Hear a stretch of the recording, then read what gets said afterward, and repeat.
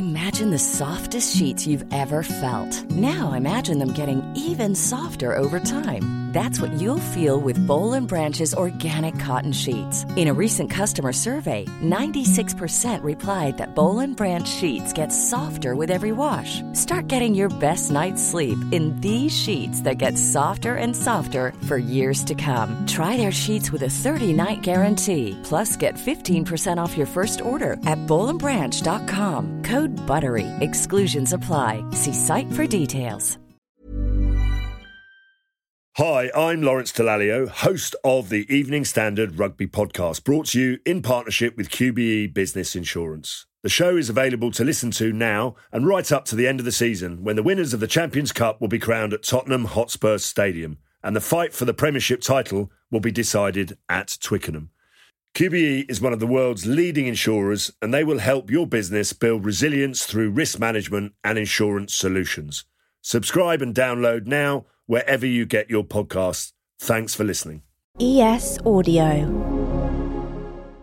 From the Evening Standard in London, I'm John Weeks, and this is The Leader. We've had ER, Grey's Anatomy, and This Is Going to Hurt. But now there's a new medical drama in town, Maternal. Welcome back, doctors. Oh, you've been on maternity leave for 2 years.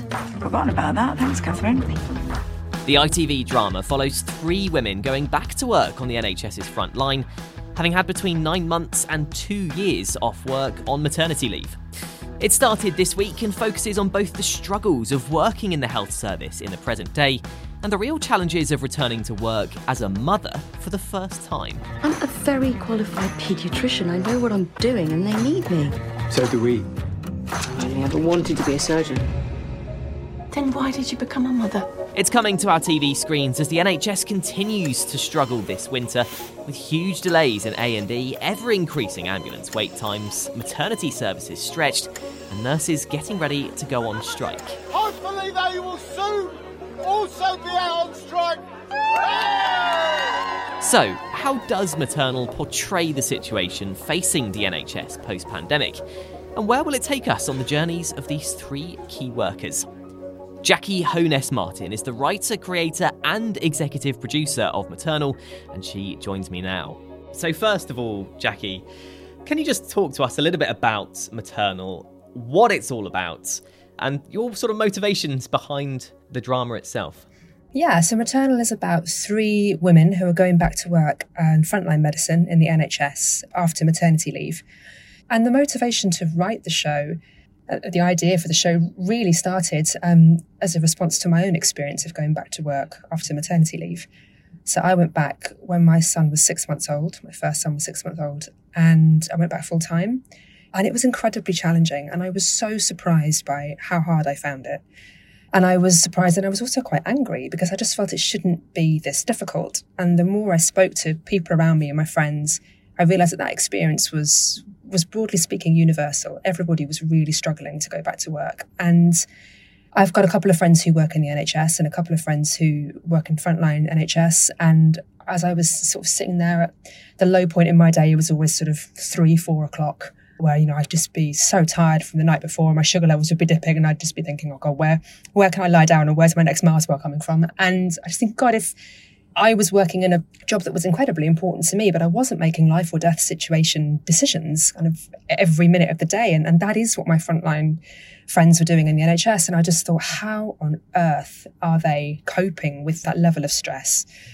And so to go back to a job where it feels like you're making decisions on your wits and on your confidence and on a balance of probability, I was just in awe of how they were managing it.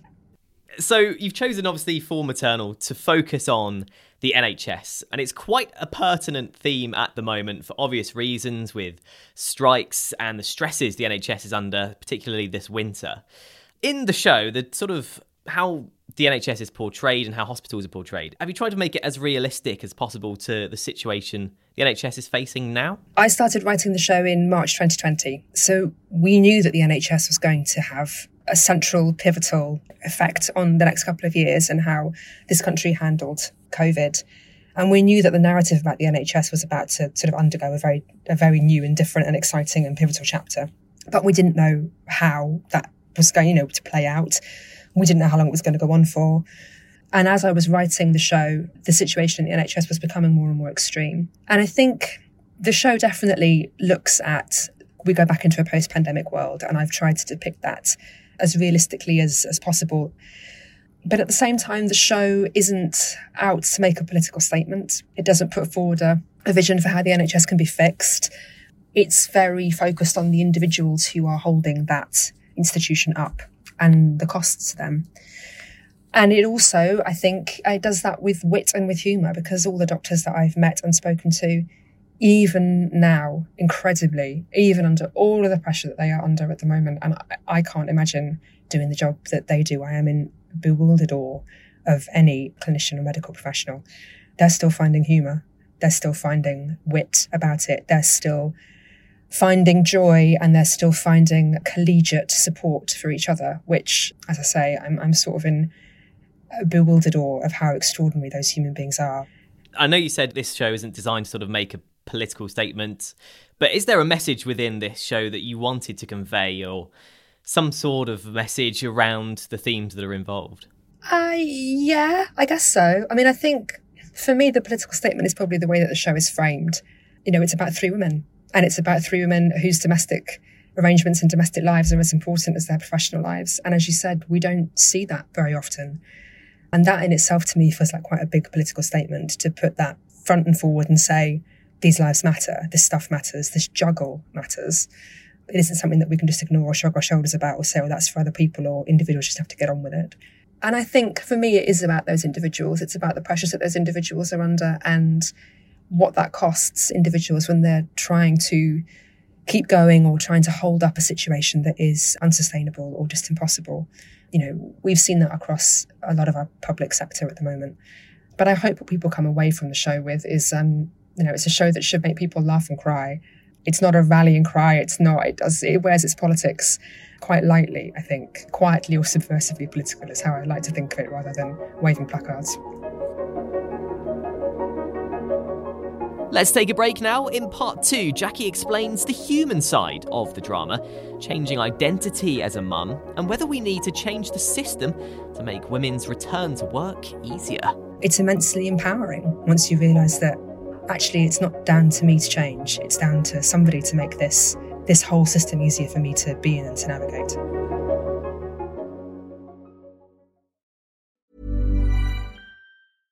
This is Paige, the co-host of Giggly Squad, and I want to tell you about a company that I've been loving, Olive & June. Olive & June gives you everything that you need for a salon-quality manicure in one box. And if you break it down, it really comes out to $2 a manicure, which is absolutely insane. It's also so easy to get salon-worthy nails at home with Olive & June. The difference between how your nails used to look when you did them yourself and now with the Mani system is a complete game changer. The best thing about Olive & June, too, is it's a quick dry. Dries in about 1 minute, lasts for 5 days, and full coverage in up to 1 to 2 coats. Visit oliveandjune.com/perfectmani20 for 20% off your first system. That's oliveandjune.com/perfectmani20 for 20% off your first system.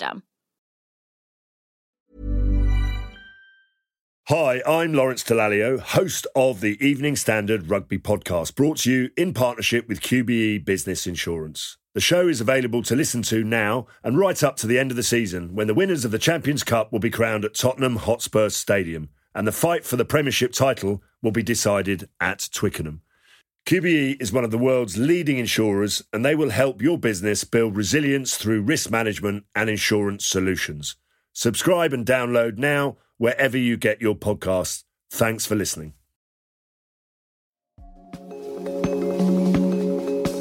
This concept that you talk about, going back to work after maternity leave, is something that it feels like hasn't really been addressed in the arts in many places up until this point. Does it feel like a bit of a groundbreaking piece for yourself to sort of put it into a piece like this? I mean, I guess I didn't realise when I was writing it that it was going to be. And then having made it and talked to people about it, you realise that, it hasn't been done before. And that to me is just completely incredible, because 50% of the population can give birth, more or less, and so many of, now that women are such a key part of the workforce of most industrialised. It's just crazy to me that we're all doing this juggle every single day and we don't talk about it, or that we do talk about it. We talk about it between ourselves as friends, but I guess it's just not seen as important enough or exciting enough or glamorous enough. I don't know. I don't know why a story hasn't been told like it before, but I do know that all the women that we've shown the show to, it's really resonated with them and it's felt universal, and it certainly depicts motherhood in a very real way. Although I realise now, having made a show with lots of children, why this happens. But I was so fed up of watching those shows where people come in with their children and they say to their kids, go and off you go upstairs to play in your room. And the kid goes. I'm like, have you ever met a child? It takes me 20 minutes to get in or out of the house.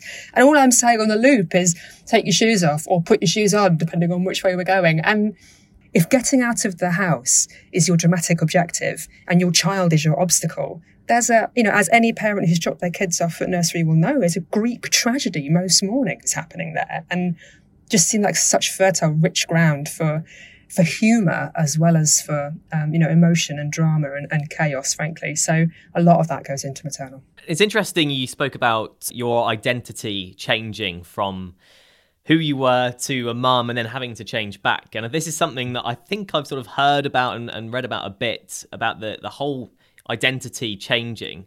Is that quite a big theme of Maternal? Is that something we see within the characters?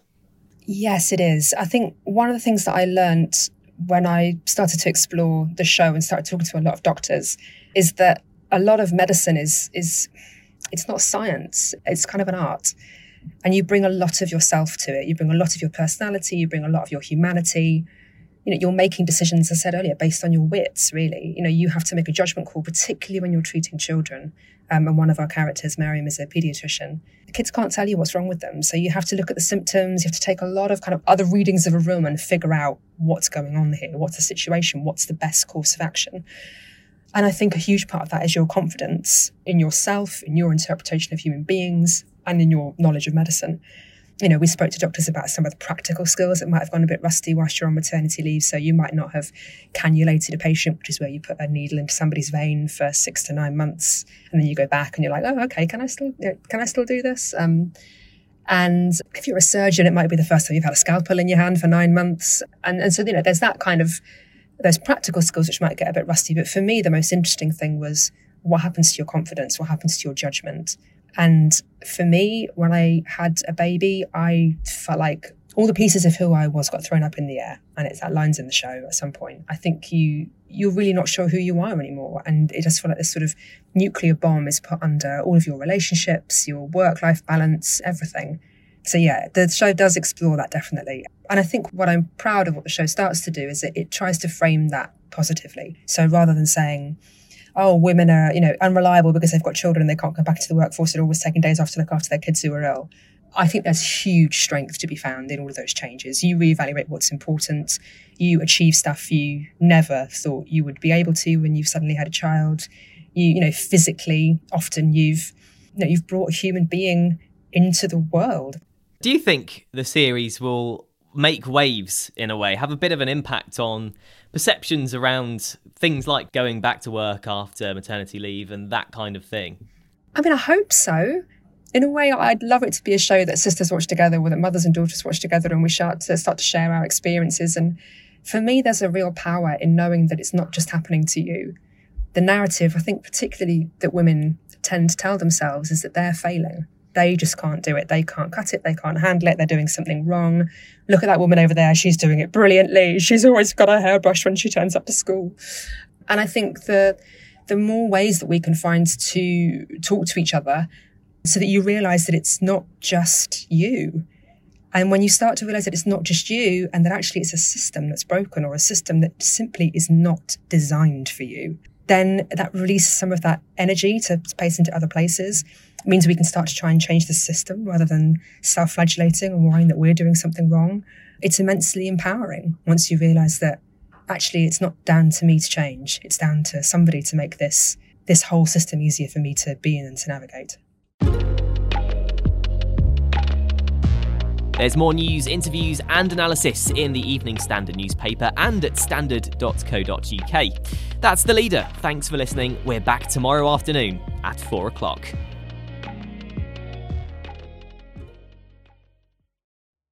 Hi, I'm Lawrence Dallaglio, host of the Evening Standard Rugby Podcast, brought to you in partnership with QBE Business Insurance. The show is available to listen to now and right up to the end of the season, when the winners of the Champions Cup will be crowned at Tottenham Hotspur Stadium, and the fight for the Premiership title will be decided at Twickenham.